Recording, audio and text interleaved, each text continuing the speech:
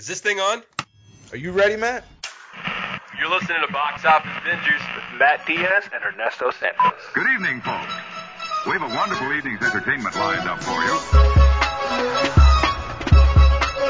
We know each other. He's a friend from work. Box Office Bingers. And the only way that I know how to do it is to find you a bloody good dump. He's my friend. I don't have friends.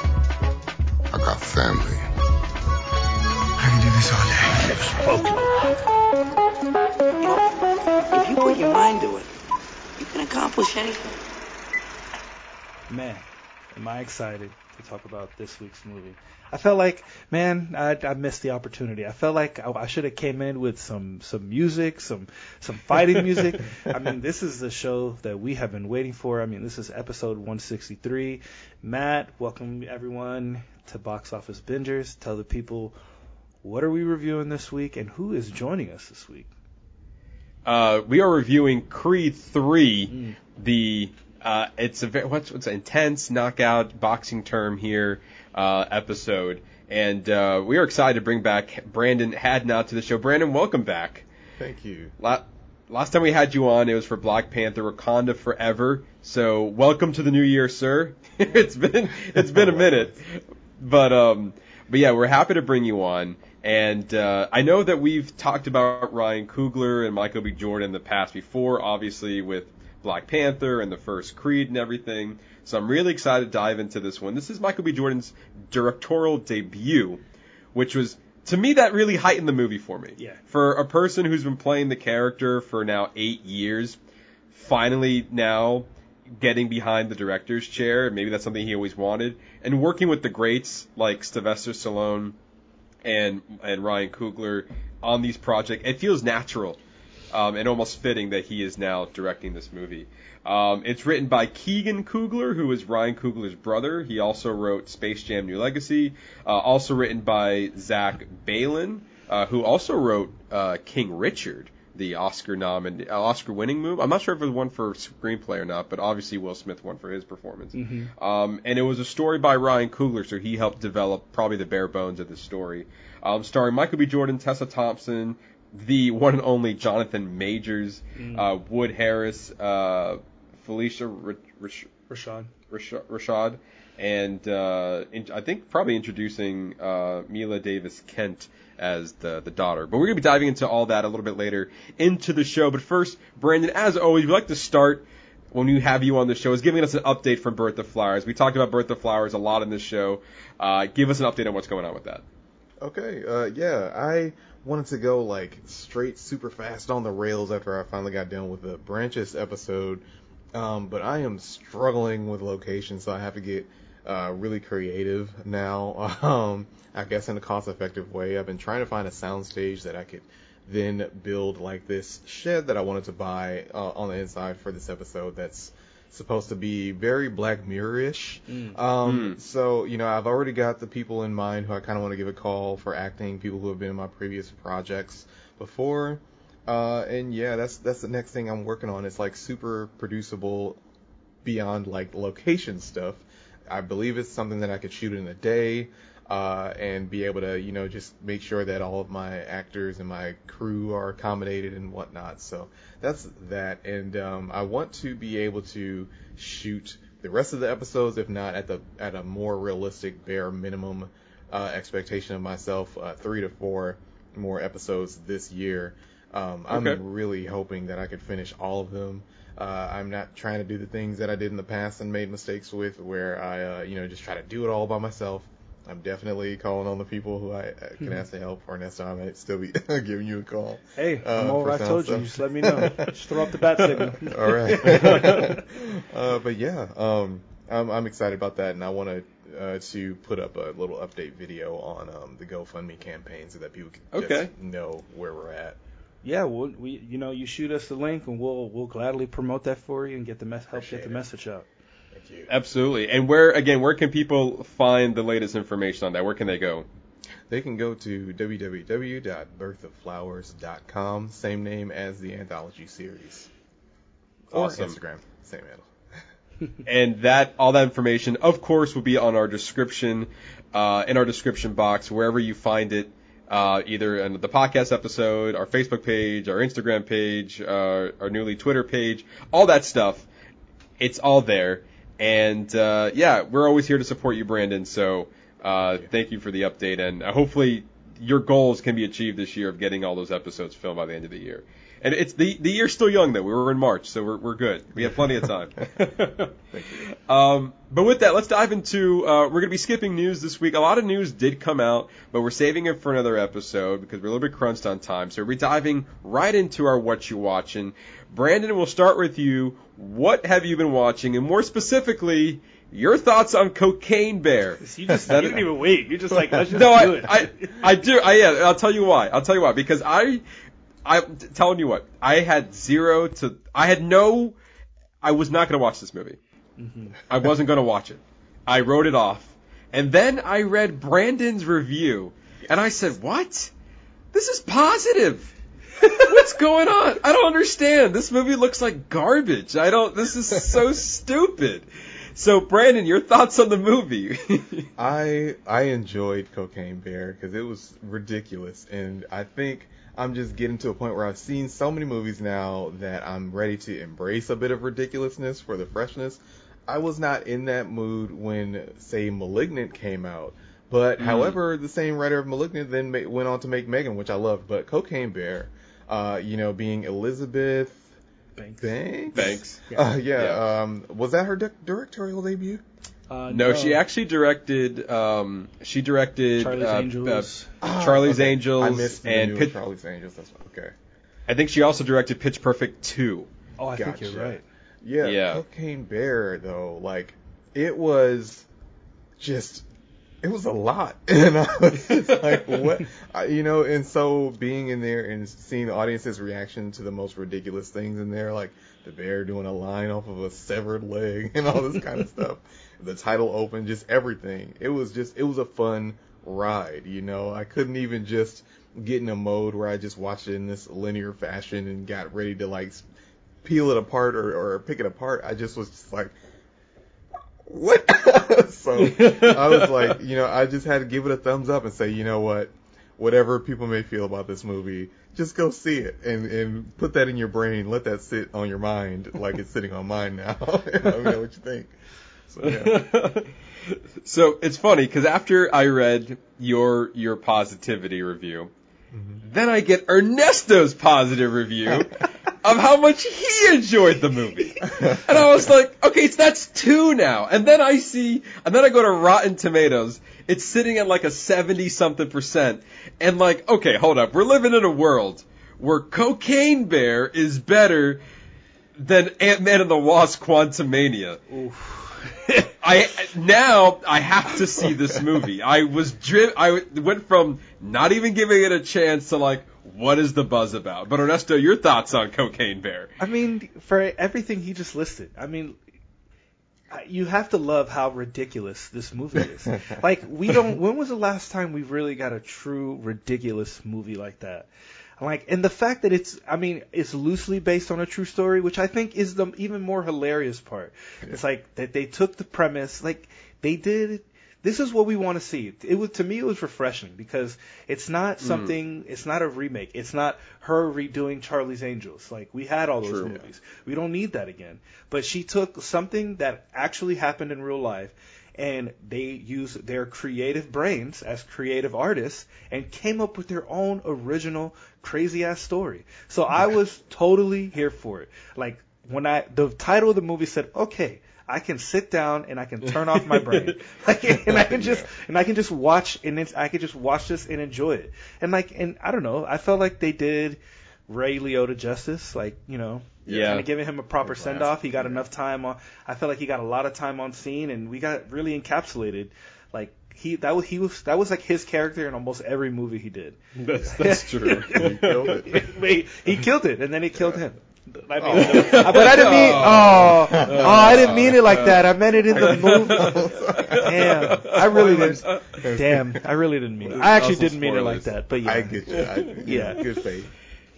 Isaiah Whitlock Jr. though, I gotta. Oh man, He was hilarious. He was the detective with the dog. Oh yes. Yeah. Oh my God. Yeah. But I mean, it's just everything that happens. They had kids doing cocaine. That was the part I was probably like, wow. I didn't I was think like, I could laugh at something like that. yeah, like when they're going to do it, I was like, they're not gonna actually make these kids. They're not gonna Some actually. adult's gonna come stop them. Or they're gonna knock it over. They're not gonna think about it. I was like, no, they actually did cocaine. Like, I like in the movie they showed these kids doing coke. Oh man. Look, I'll give you points, Ernesto and Brandon, for basically everything you said. Maybe I wasn't in the right mindset. I feel like that's also part of it. You got to be in the right mindset to watch a movie like this, because it is a movie that exactly what it advertised is exactly what you got. And I knew from that advertisement I wasn't going to like it. And sure enough, after I finished it, I was like, yep, I still don't like it. But I knew that. I feel like I walked in there going in there saying that this is not the movie for me, and it still wasn't. Did I get a couple of good laughs in there? Absolutely. There were some pretty funny moments in there, I'm not gonna lie. So like I don't regret watching it. I just knew that to some point I was like, this isn't for me. What were but you expecting? I didn't. That's fair. You're right. What the trailer advertised, it's Cocaine Bear. That's what you got. The Hangover with bears. I mean, when the Bear family, they're just like basking in the coke cloud. I mean, come on, that shit is wild. I will say this though, it's funny because when I first saw the trailer, I'm like, this movie looks dumb, and it said based on the true story. I actually found a YouTube video. I think it says like the true story about the Cocaine Bear, and the story is wild. But the only thing that the movie gets right was that there was a plane of a smuggler. There was a plane that had a bunch of cocaine with a smuggler, and that cocaine that got off the plane and he went off with it. The parachute didn't go off and he died. And as far as the bear is concerned, from my understanding, the bear ingested the cocaine, but then died. Yeah. And that was it. That was the true story. Yeah, died pretty quick. And then what happened after that was that for some reason the town that this happened in took such a liking to this story that they ended up preserving the bear like a taxidermy, and then the bear was just being either in a museum, being sold off to collectors. It was just living a crazy afterlife of bouncing between museums and, like I said, people with money. Some guy bought the stuffed cocaine bear, and then it died, and the wife that was left behind had to then sell it off again. And it was like, geez, this bear can't catch a break. See, with now, all that. What would have been a documentary. What would have been a nice seriously. touch at the end of the movie is if they had that whole cut scene, and then they said, "And the bear live a happy life," and the town loved the bear so much, and then they play like real scenes from like all that information. If they had given that information, and then it's tied to like the true story, I felt like that would have put the movie like a little bit higher for me. That would have been a nice little touch they added. Oh, I like that. Yeah. But Brandon, you made a good point. I would love to see a documentary about that. True. Like the real story of the cocaine bear. Like I think that would have been great because it was just it's weird. It's just a weird story. But again, Ernesto, to your credit, Elizabeth Banks is like, yeah, but what if, right? What if that bear went on a murderous spree? And you're like, yeah, let's make. Universal was like, yes. It's like, you think bears are crazy? What about a coked out bear? Like, I gotta give it to Scott Cease or Sice. The TikTok guy. Yeah. Yeah, he did great for that to be, I think, his first movie role. Yeah, it was his first role. He did. That was a good scene. I don't know who that other actress was. I don't know if maybe she was another one. Yeah. If she was another TikTok actress, but I thought they both did really well in that. Yeah, I didn't think this was Kerry Russell's scene, but I mean, good for her for playing along because, this was a wild movie in and of itself, and I feel like now Cocaine Bear is starting a trend of like insert drug here and insert animal here, and we have now. It's kind of like this has very similar to Sharknado vibes, where it's just a ridiculous concept and people are on board for it. So yeah. I don't know. I understand how people can be into this, but it wasn't for me. But Good. It's making money, so what do I care? Now, what I don't see is like, all right, this was great. Let's make Cocaine Bear 2. Like, Yeah, we don't need that. I don't need a sequel. See that then it starts on the same path as everything else. Just leave it alone. It's great. I appreciate it enough that they teased the joke of it with the goats at the end and the guy yanks the duffel bag from them and sits back in the truck. Yeah. That's enough for me. I don't need a sequel of it. As opposed to say like. Been. Yeah. As opposed to like Megan, maybe 2.0 that's coming. I guess that's already confirmed. I'm fine seeing a sequel from that, you know. I enjoyed the hell out of Megan. So I guess we can talk about it now, Matt. Part of my What You're Watching I had for you this week. I actually saw Megan. Oh, I didn't even know that. I just brought it up. I had no idea you were watching that. It's a nice little segue. I actually did seeing it just recently, just because. Oh, okay. Just it's like on Peacock. it was on Peacock. Just because how much you praised it, I mean, it was really good. I think the premise was really good. Here's another one that it's kind of like Chucky. Here's a good example of how to take the essence of something to make something better. Like they basically made an updated version of Chucky, but nobody's looking at it like that because there's enough originality where it's covered up by other things. But it's essentially Chucky. The doll comes to life and starts killing people. Yeah. Different reasons, but I was here for it. So I'm here for the next one because it's scary because AI is so real and so there is that kind of Black Mirror-esque to it. That's like wow, that's kind of out there. But not. Right. Took the TikTok stuff and put it in there. Like, yeah, it was right on. Also, great for the marketing on Megan, too. The marketing did a really good job with, pushing this movie out. I think that was also part of the success. Brent, you saw the movie, right? Yeah. Loved it. What do you think of it? I loved it. I was cracking up in the movie theater. I thought that it was great, you know, and I thought that it was just really smart. Like you said, the marketing. It was like, I feel like they knew that kids were also going to want to see this movie regardless of what anybody said, and that they knew that the theater would have some in there, and they played it smart. Like I know that they cut some of the gore out and then released it later on, but it was just like you could, and people might disagree with this, but you could take a kid to see that movie and they would be laughing and they would understand the horror and they wouldn't be having some like super crazy Megan nightmares.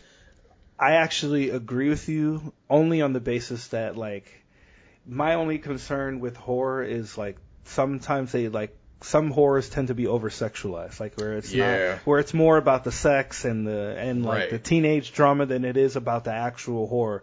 Like recently I let my kids watch A Quiet Place 1 and 2 and like that was a great basis for us to watch a horror movie together because we watched the whole thing. I go, wow, there wasn't really any bad language. Like it's really just like a family drama just surrounded in this horrific world. Like you heard it, folks. Quiet Place 1 and 2 are family movies. They really I mean, this was like a recent revelation that I had. Like, when I first watched it, like I never thought about it like that, but it wasn't until I watched it with my two older ones and we were like in the sea, like, all right, let's wait till some shit happens. See what therapy bill we got to pay for later. But no, it worked out. It actually worked out well. But I agree with Megan. This one is a little bit gorier than Quiet Place 1 and 2, but I think like when you're evolving your kids to the next step of like what you want them to watch. That seems like that's a gateway. I feel like that could be like a natural progression for something like A Quiet Place. Yeah. Yeah, but you make a good point. Like it's not that it sticks to its story. It's not over sexualized, and it's not. I mean, you saw an unrated version on Peacock. I just saw the one that was in theaters, so I think that one might be a little bit more tamed.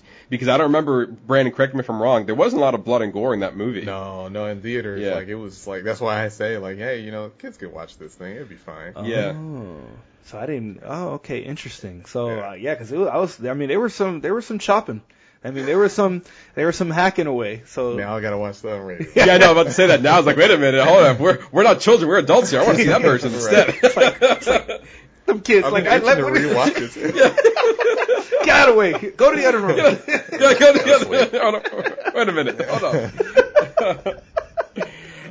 on. But it's funny because in a world, especially with reboots and sequels, and I was listening to a podcast earlier, and they were saying that horror, even though it does sequelize on some of its franchises, like it does a really good job of giving us originality. And I feel like, I mean, even with Cocaine Bear, which is a comedy horror, and Megan can also be seen as a comedy horror, depending how you look at it, but mainly leaning toward the horror angle. Those are original movies for the most part.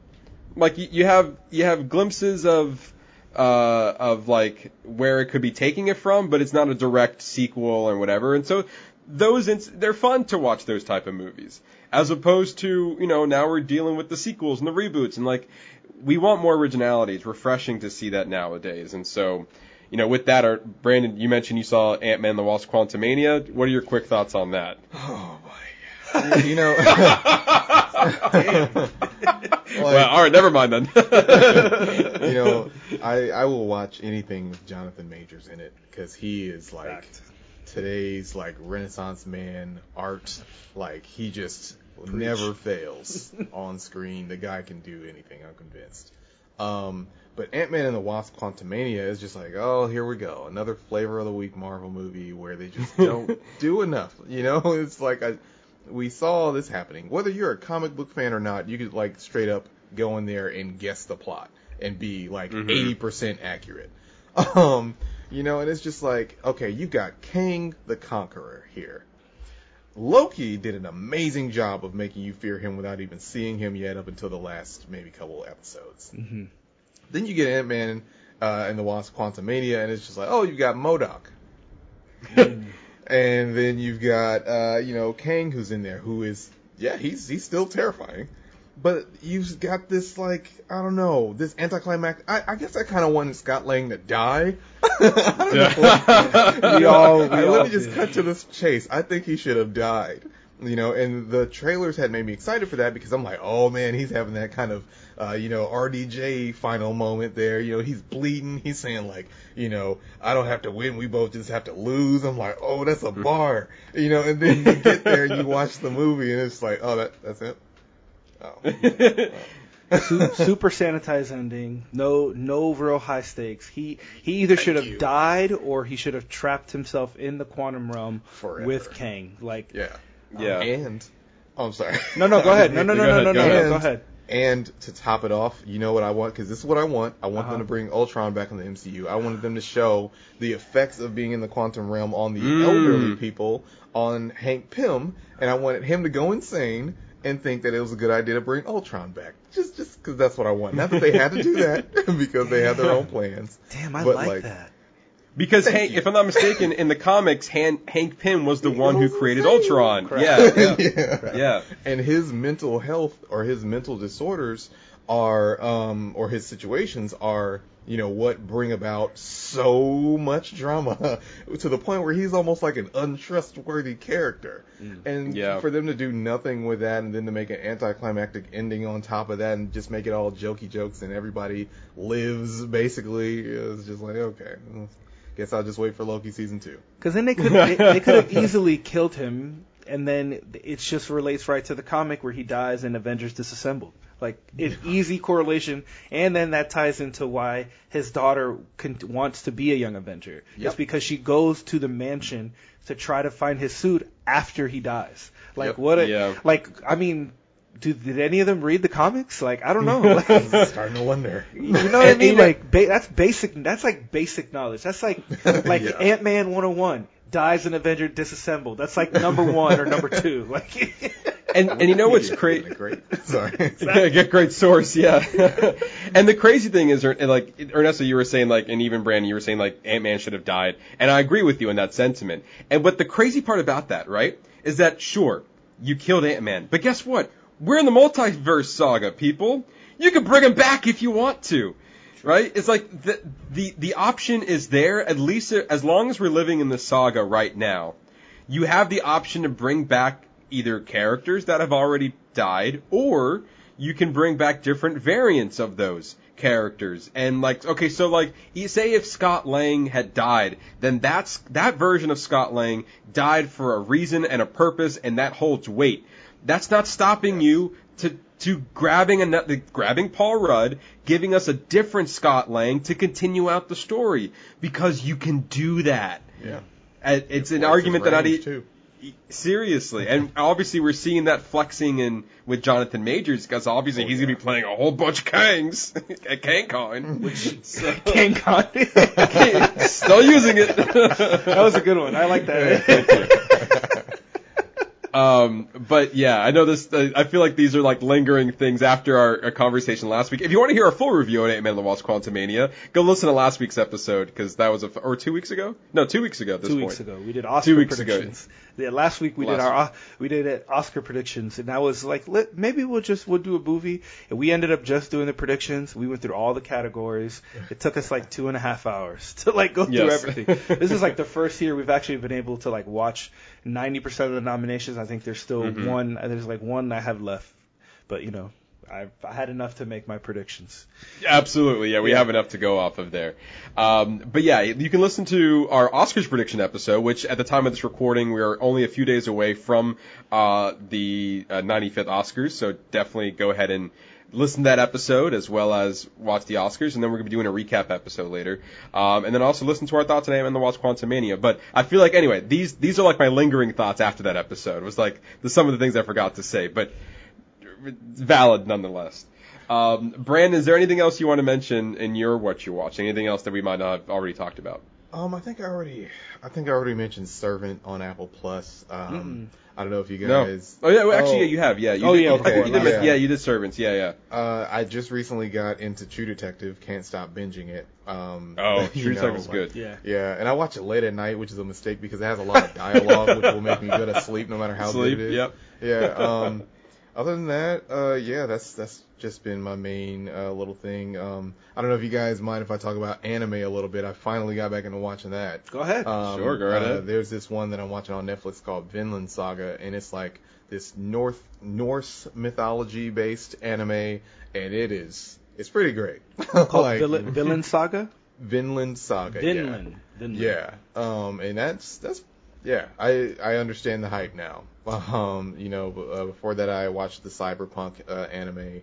And those are two main ones. I tried to get into the Junji Ito animated or anime that they put onto Netflix, but it wasn't the one that I wanted it to be about, and that's supposed to come through Toonami, I guess, later on in the year or whatever. But that's beyond the point. But that's just been what I've been watching lately. There's a bunch of other stuff that I'm sure I'm forgetting, but I know we're short on time. So. Okay. Ernesto, what about you? Okay, so besides Cocaine Bear and Megan, let's see, the two other things I want to mention is on Apple TV is Shrinking with Jason Segel and Harrison Ford. It is so good. It is on the level of Ted Lasso. Like that is how good. That's huge. That's what I said. That's what I said. I know that's what he said. I'm just saying, like it is, like Jason Segel is on fire. He has like that same sarcastic comedy that he brings to like Forgetting Sarah Marshall, or like that same kind of quippiness that he has in How I Met Your Mother. But then you get Harrison Ford, and he plays like this like lovable, grumpy old man, and it's just like, yeah, I could see that. Like that is him, and they just all mesh really well together as a cast. It's heartwarming. It's hilarious. There's a great story about mental health, about just trying to be a better person. Like it's a feel good comedy show, and it's exactly what we need. Maybe you might not think it's as good as Ted Lasso, but it's definitely in the neighborhood. Wow. Ernesto, it's funny that you see, because this is I've heard you say this already, and you mentioned it, just as good as Ted Lasso. I was like, who's creating this? Son of a bitch. Bill Lawrence and Brett Goldstein, the creators of Ted Lasso, who are creating Shrinking. So I was like, all right, there you go. Which, for those, also Jason Segel is also credited as a creator and a writer for the show as well. But for those, Brett Goldstein, he is Roy fucking Kent on Ted Lasso, if you did not know that. Also future Hercules in the MCU. He's also the creator of Ted Lasso as well as Shrinking, if you did not know that. So he's one hell of a writer, apparently. Yeah, he absolutely is. It is. I can't even stress how good this show is. Wow. And Roy Kent's one of my favorite characters on Ted Lasso, so that's a lot to process. I think right now we are almost to March 24th is the finales. Oh, yeah. So I'll be watching around there, Ernesto, because you've been getting good. I watch every week. That's like my soap opera. Every it's like, ooh, what's gonna happen now? Watching my stories. Like, no, that shit is watching my stories. What's the other one you're watching? The other one I don't know if have you ever enjoyed South Park? I feel like how South Park back in its heyday, like back in the early days of South Park, like peak South Park. I felt like 2000s, earlier 2000s. Yeah, I feel like we're getting back to that. We're getting back to that with this new season. They are not holding back. They were talking about Kanye, like they did the whole face with him, like making fun of him about about everything, and like they did a whole episode on Meghan Markle about like they're on the world privacy tour. It's hilarious. I don't know. I think it's see, we just want to have privacy. That's actually pretty good. Yeah, but they're back to just making fun of like everything in pop culture. Like I feel like nobody touches them. Like they can do whatever they want. They literally say whatever they want. They make fun of everybody. I mean, they did a whole episode with R. Kelly and Tom Cruise. I don't know if you've ever seen the Trapped in the Closet episode, but it's pretty good. Yeah. No. I mean, when you've been running since 1977 and for almost 30 seasons. 1997. Sorry, 19. Sorry, 19. Like, what? Damn that. Sorry. They're not that old. Maybe they were born in 77. Yeah, 1997. They're currently on their season 26 right now, and they've been renewed all the way to season 30. I think you have the freedom to do whatever the hell you want to do at that point.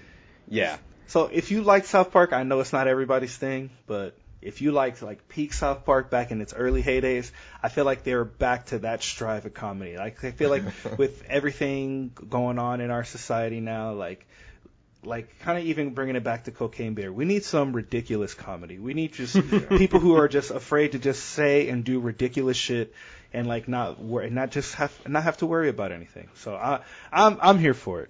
I'm here for the unfiltered. I'm here for the unfiltered comedy. So unfiltered comedy. But other than that, those are the main ones. That's the main things I've been watching. Go watch Shrinking. Okay, go watch Shrinking.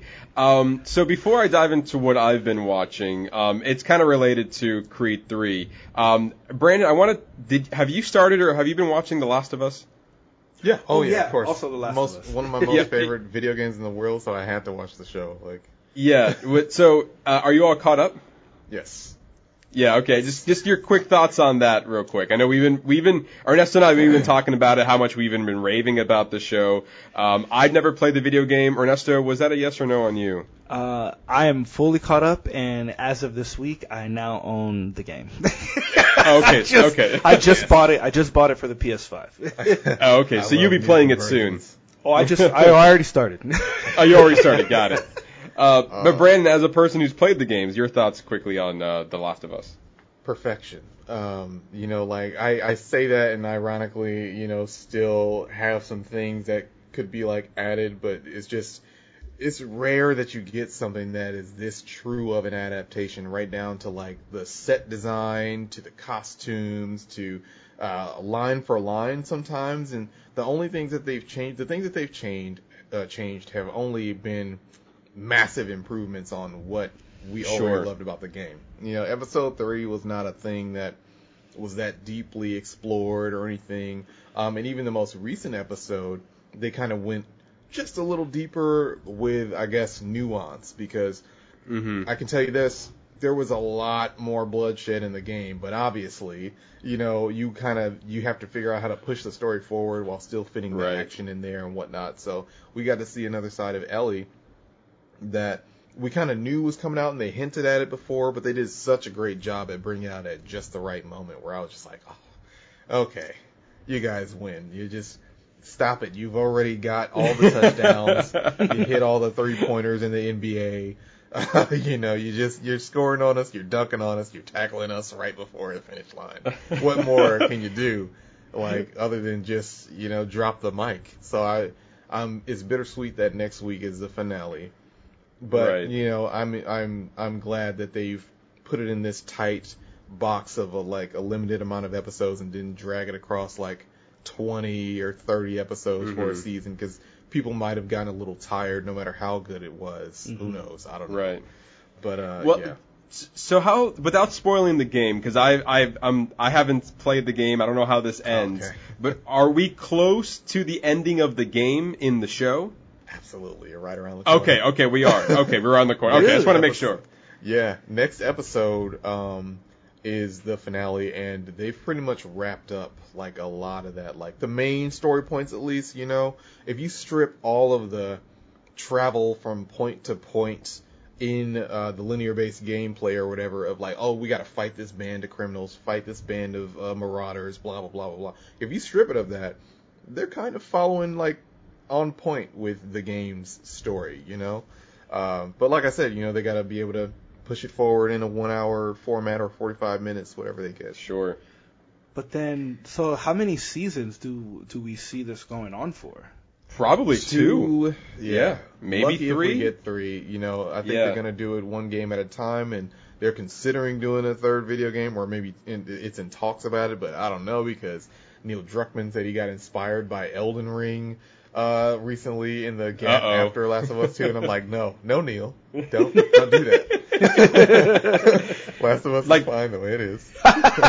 That's the thing, and that goes back to like even remakes, and like we don't want to dilute what's already great. Like just let us enjoy what already is. Yeah. But I feel like that The Last of Us, from what I've been hearing, is like an exception to the rule, where it's like, we're fine you adapting it, but we don't feel like you're not sequelizing and you're not going too far left, but you're creating a true adaptation of the video game. So like, for the fans of the video games, they can appreciate this on a different level. But if you've never played the video game, like myself, you can enjoy the show for what it is, not needing the video game to help you fall in love with these characters. And I think that's something to be said of how well it's doing. So you're not only doing a great job of appeasing people who like to watch television, but you're doing the rare feat is that you are appeasing people who are fans of the video games. Yeah. And when you can do both, that's Emmys right there, man. All All guaranteed, day. Absolutely. Guaranteed at least Most nominations. watched show or something Yeah. like that, like with the most amount of streams in a week or something. I forgot the stats, but it was insane. And the They said sales the for the game increased some crazy like 300 or Yeah. 600% the sales of the Last of Us video game. That's amazing. And then for a game that came out 10 years ago. Yeah. It's incredible. And now it's been remastered twice now for PS4 and for PS5.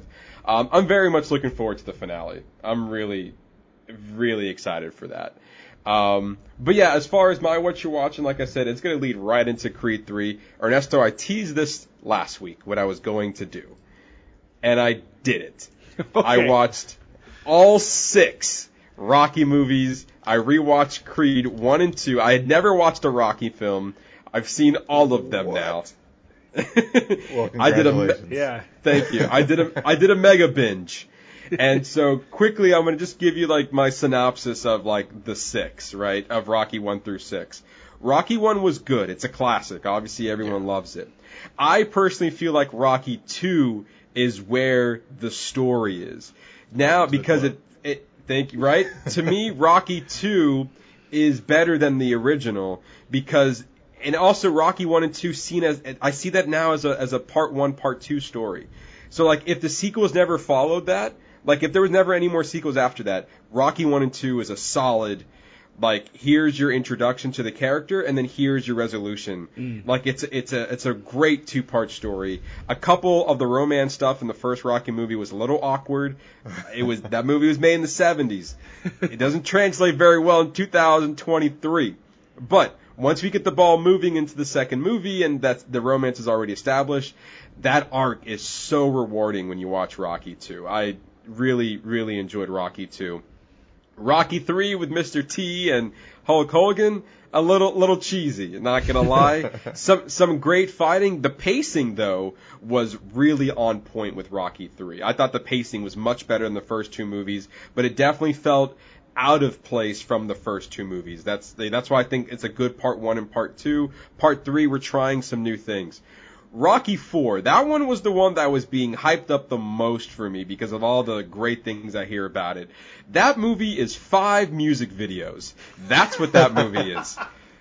We have 2 training montages. We have the entirety of the national anthem. Of the Russian national anthem. We have a "We Love America" and music video, and there is a flashback music video that took about 3 to 5 minutes to tell the flashback of the first 3 movies. I'm like, what the hell is going on here? I understand why people love it to some degree, but I'm like, this is not my favorite. But I was entertained by it because it's also a little cheesy as well. We get to Rocky 5. Woof. That is a rough movie to get through. Is that the one with his son?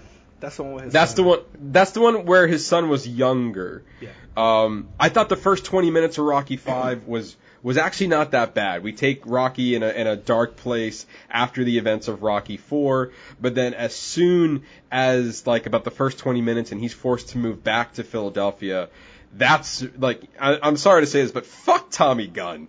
Fuck that guy.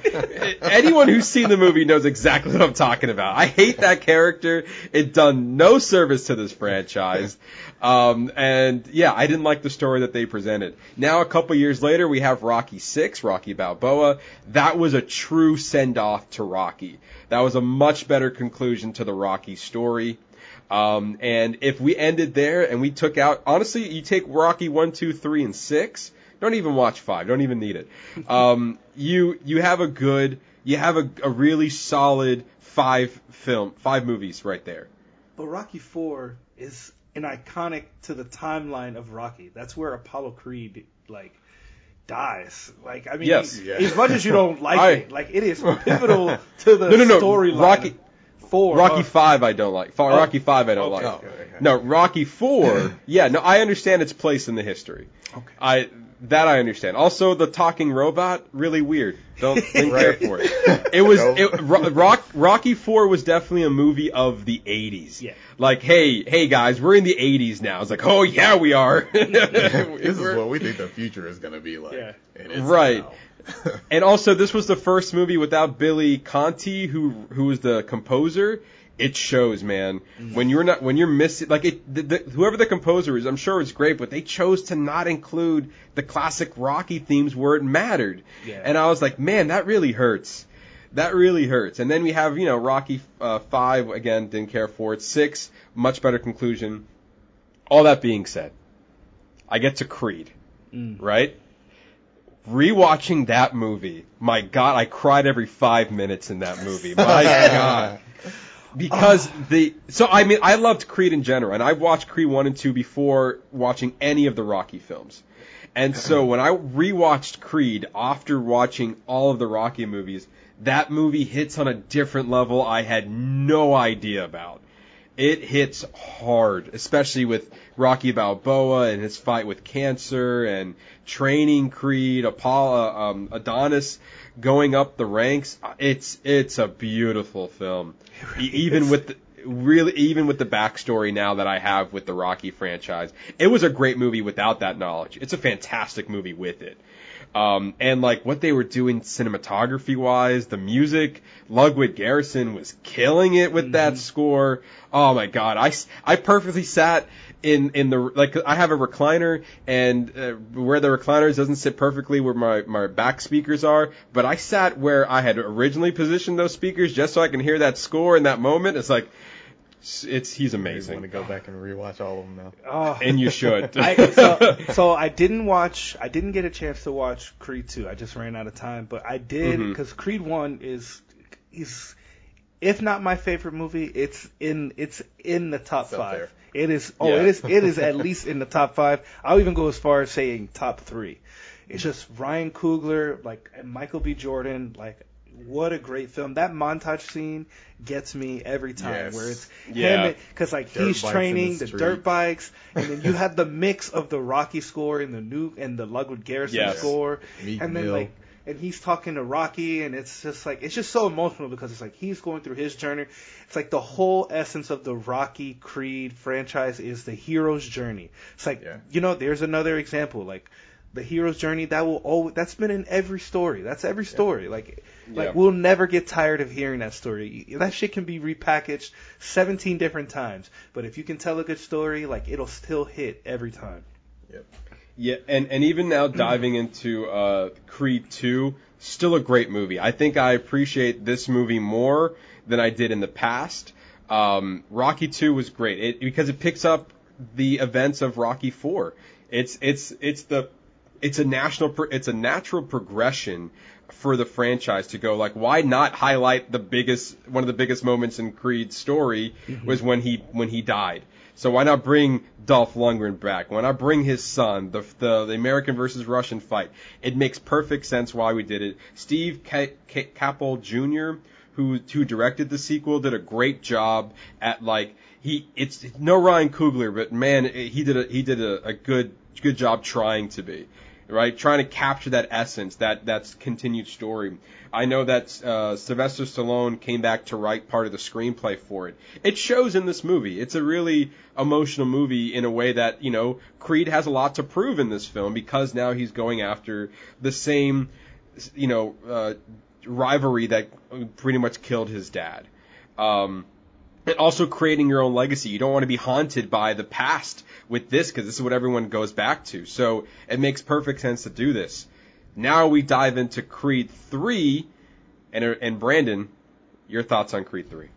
Whew, man, you put, Adonis Creed against his old-time friend with a chip on his shoulder, like, who is just as mad as Creed was when he was, like, a young boy, but he's a grown man who lost like 20 years of his life. And then that guy is played by Jonathan Majors.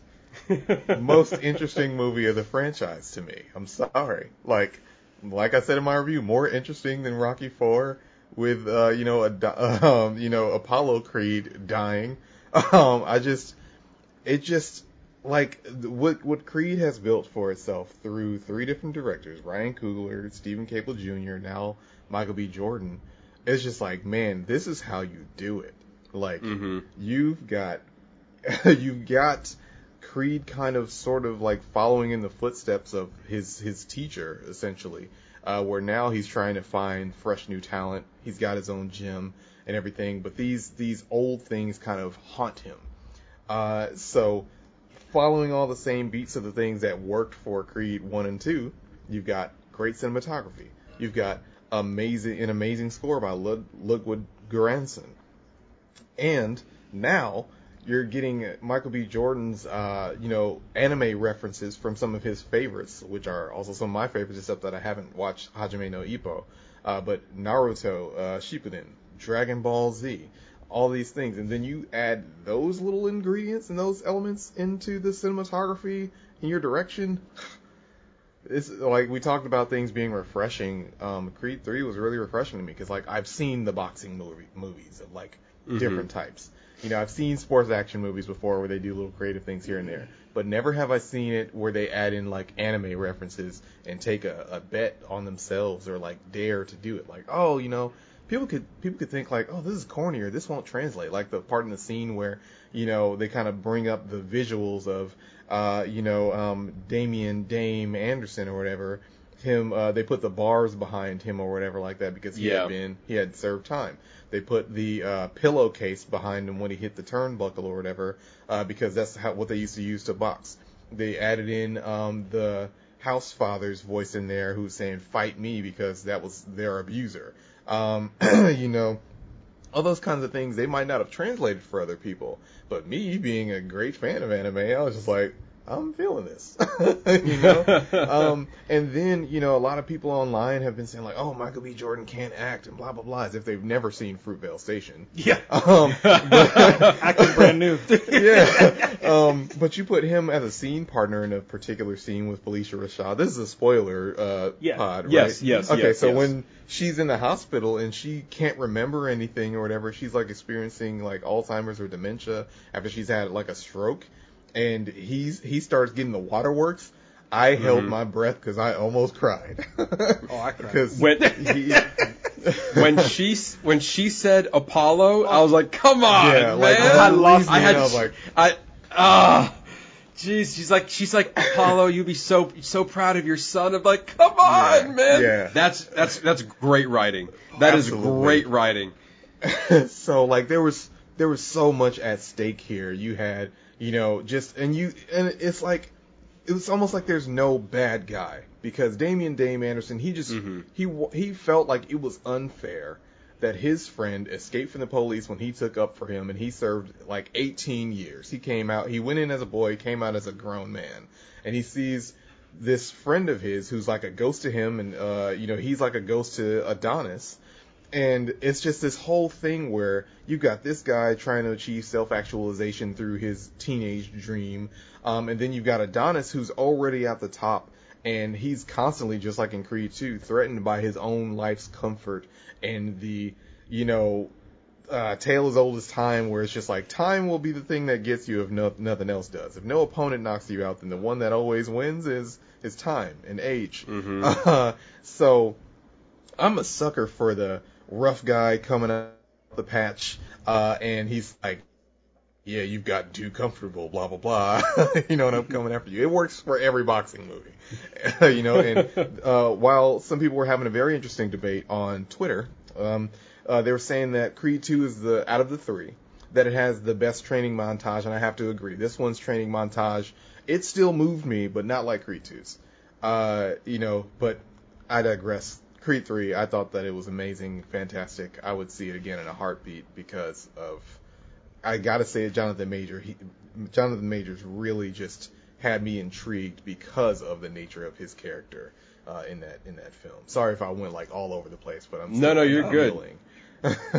I do agree with you that the training montage held a little bit more stakes in this one because Adonis is going back after many years. So he doesn't he's a little bit out of practice.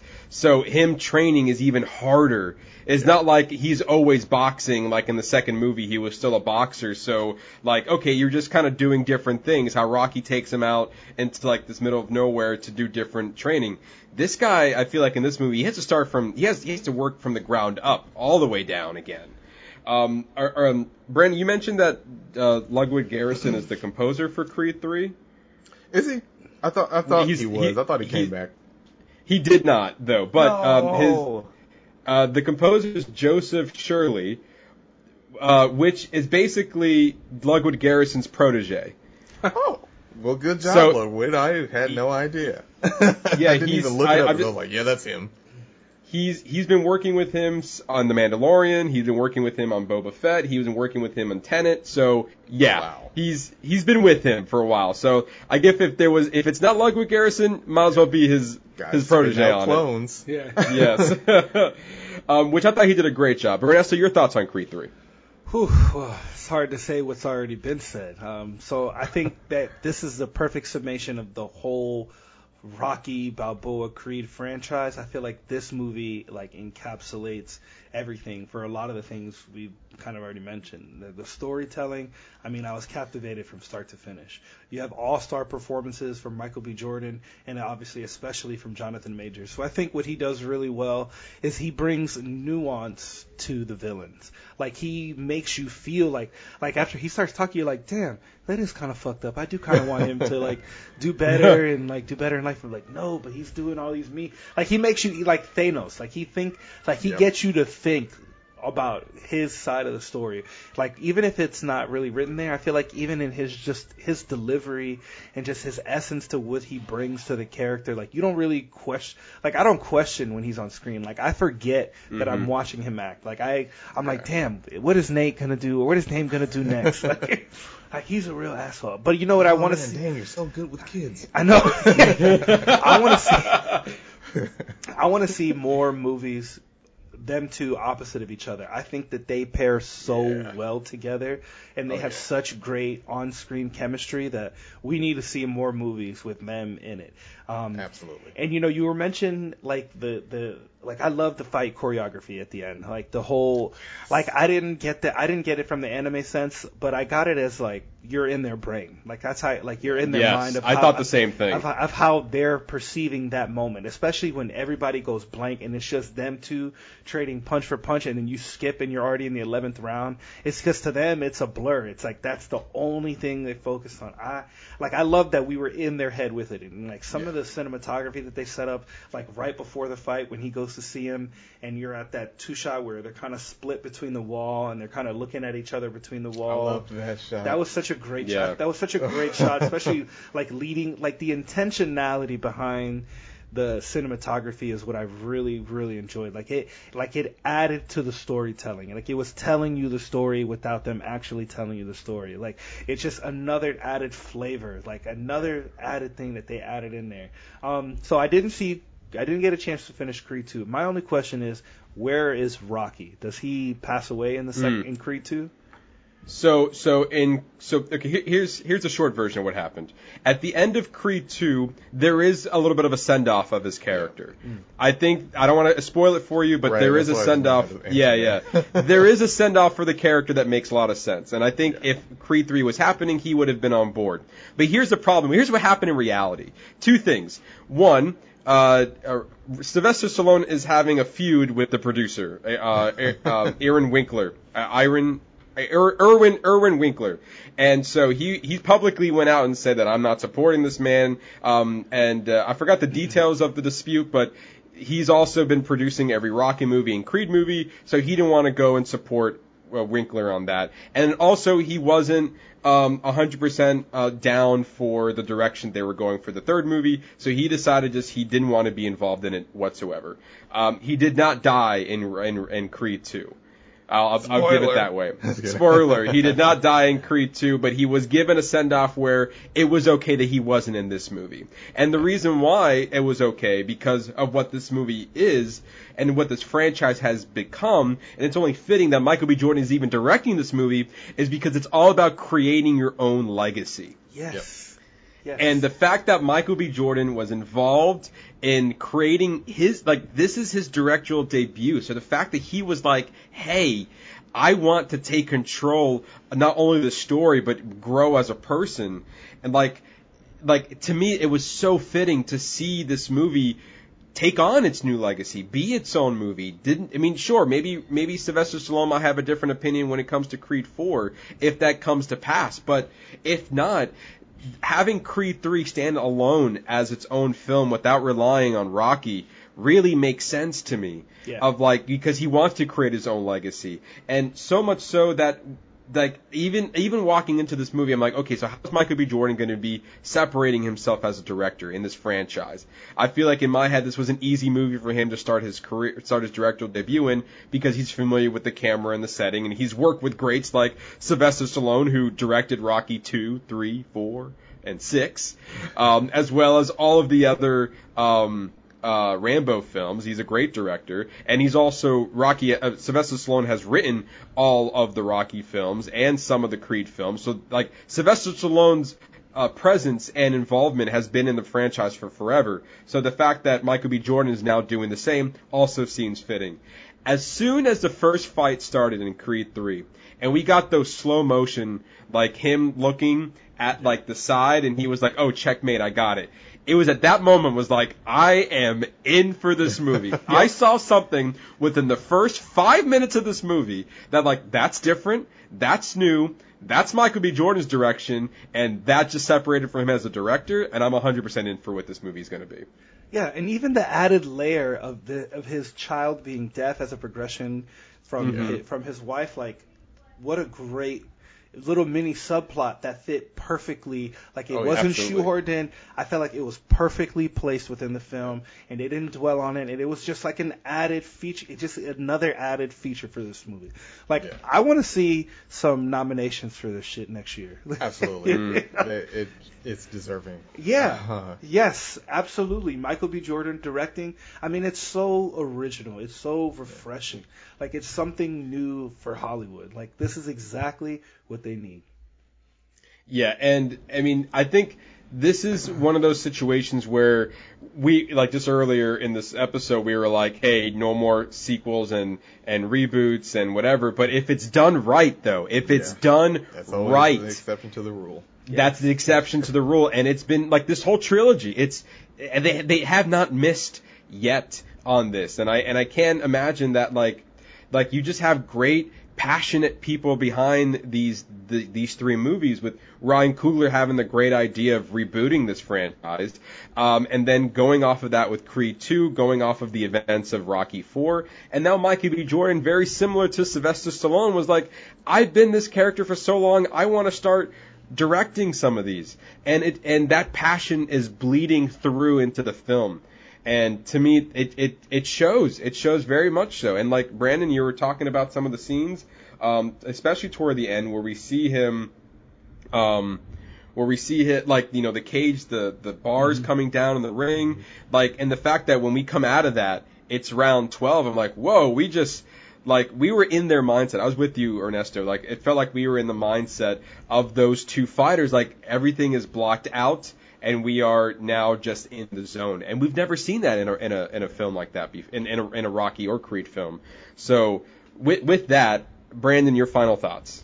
Yeah, it's just like you guys said. I am a huge fan of them incorporating that, you know, super creative version of subjective entry by utilizing these anime references and kind of bringing them into live action in a way that just really works.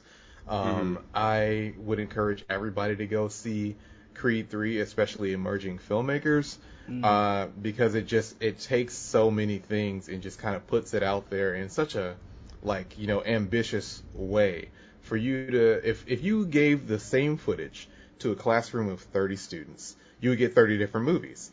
But if Michael B. Jordan just so happened to be one of those students and came out with this movie, he would have gotten the best. Because, you know, it's just like, you know, it takes bravery to go against things that have always been done as the conventional design of this type of movie. Like I said in my review, I'm like, hey, it's a boxing movie. You've got the young warrior or whatever who wants a shot at a belt, or maybe already has a belt. You've got the training montage. You've got the stakes. You've got the opponent. You've got the motivational music. You've got a boxing movie. But then you add to the layers of that with all these creative things and these risks, and you just get something that absolutely has the cherry on top that will make me go and order it again if it's a menu item. You know? So, yeah, Creed 3, go see it. If you guys are listening to this, guys and gals and everybody, if you're listening to this, go and watch Creed 3 if you haven't yet. I would encourage you to see it in a theater while you can. Something Dolby digital, screen, audio, the whole nine, because that's how I saw it, and it was amazing. I believe that experience is important. I know that people are kind of like, you know, really weighing their options on whether or not to go to the theater these days. And hey, I get it because I know it's not cheap. But Creed 3, it doesn't let down, you know, on that end. And I just really think it's entertaining. If you are new to Jonathan Majors and the amazing talent that he is, you've got Last Black Man in San Francisco. He was even great in Captive State. You know, you've got him as Kang in, you know, Ant-Man and the Wasp: Quantumania. He was in the last episode, sorry for spoilers, for Loki on Disney+, and he's also in Creed 3. And also, oh my God, the canceled, unfortunately, I'll never forget them for this. Lovecraft Country. Lovecraft Country on HBO Max, which is like his biggest flex of like everything that he can do throughout a series. So those are my final thoughts. Very true. And I was about to say, you also missed Devotion as well, which Ernesto Devotion. really... I saw that on my birthday. Yeah. Great film. Oh my God. Oh yes. Ernesto, your final thoughts. Well, real quick, I think only thing I didn't really mention is that what else I love about this is that this movie works as a standalone film. Like, you don't need to watch Creed. You don't need to watch Creed 1 to get the full story, but if you want that deep understanding that you got, Matt, like, you'll obviously, if you watch everything in the franchise, you're gonna have a deep appreciation for this last film.